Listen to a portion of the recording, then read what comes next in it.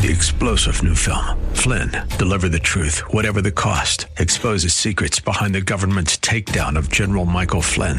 Flynn knew what the intel world had been up to. He ordered the first audit of the use of contractors. This set off alarm bells. He told the truth. He was the most dangerous person for Donald Trump to hire. They had to get rid of Flynn.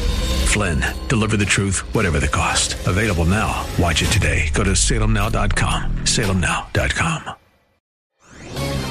This is Hugh Hewitt for townhall.com. Rush Limbaugh died this week at the age of 70. To say he was a giant in our industry of talk radio is an exercise in understatement. When I talk about the format of talk radio on my own program, I've often said that Rush Limbaugh built them all. Everyone else is just a storefront in it. And I was true then, I'm true now. I'm grateful for my own storefront, but I'm particularly grateful to Rush for building the superstructure of our medium.